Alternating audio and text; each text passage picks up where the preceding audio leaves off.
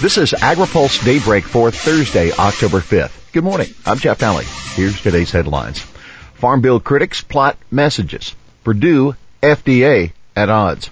Sod Saver expansion sought, and nominee cautious on RFS. Groups on both sides of the political spectrum are plotting how to attack the Farm Bill when it begins to move in Congress. Representatives from about 24 groups met yesterday near Capitol Hill to hear from an economist and then to brainstorm messages that they can agree to take to Congress. The plan is for the coalition to come up with a joint statement that most of the groups can sign. The organizations could not be more different on most issues.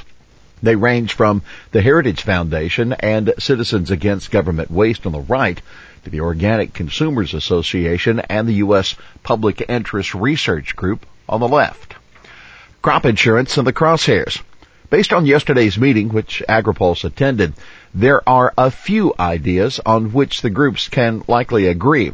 The most significant proposal that they are likely to get behind is the AFFIRM Act proposed by Senator Jeff Flake, a Republican of Arizona, and Representative Ron Kind, a Democrat of Wisconsin.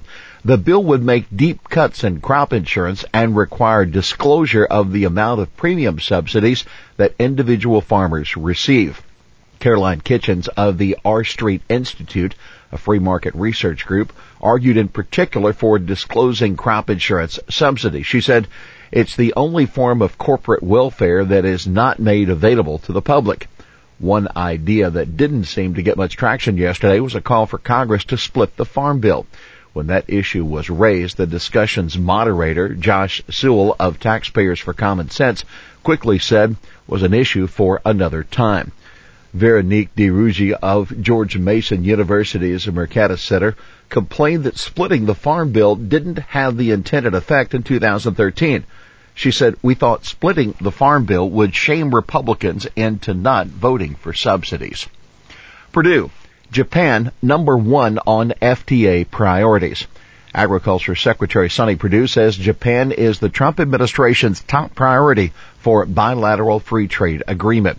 But there are discussions also with Indonesia, Vietnam, Thailand, Taiwan, the Philippines, and India about possible deals.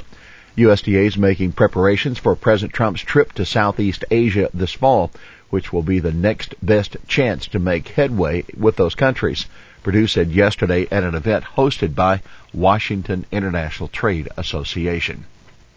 Purdue vents frustration over FDA criticism. Purdue also complained about an unusual move by FDA to publicly criticize USDA policy. Purdue announced September 7th that he planned to move the U.S. Codex office from the Food Safety and Inspection Service and transfer responsibility to USDA's new Undersecretary for Trade. Responding to a request for comment on the proposal, FDA published a constructive criticism that said moving Codex from FSIS oversight could undermine the credibility of U.S. Codex as a science-based enterprise. Transfer of the U.S. Codex office under a trade umbrella would build a perception that the United States places a stronger priority on advancing trade over public health. Purdue says FDA Commissioner Scott Gottlieb should have just called him to talk. Purdue said, "I'd pick up the telephone and call Dr. Gottlieb and say, 'Help me understand what you're trying to accomplish here.'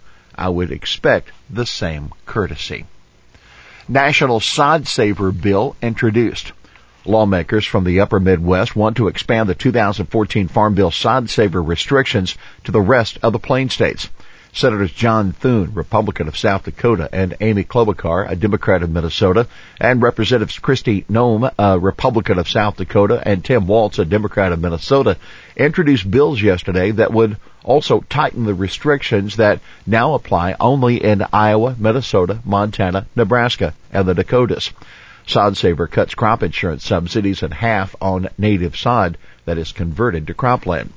The new legislation ends a provision that allowed producers to convert native sod to a non-annual crop in order to qualify for the full premium subsidies when the land is transitioned to crops. The legislation will face strong resistance in the House Agriculture Committee, and it doesn't help that there's no Republican sponsor on the panel. Noem left the committee to join Ways and Means. in 2015. EPA nominee grilled on RFS. President Trump's pick to run the EPA office that manages the renewable fuel standard couldn't be pinned down yesterday on how he would implement the biofuel requirement. Pressed on the issue at his Senate confirmation hearing, Bill Wilram promised only to follow the law and said that the RFS is a very complex program. He said there is discretion built into the law for the agency and others to use to ensure that its provisions are effective and practical.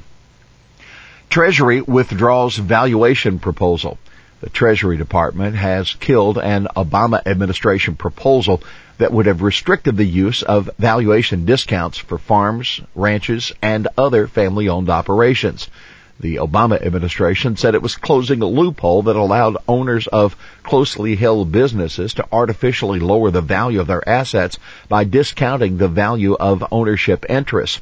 Kevin Kester, president-elect of the National Cattlemen's Beef Association, said the proposal would have forced livestock operations to liquidate assets in order to stay in business from one generation to the next.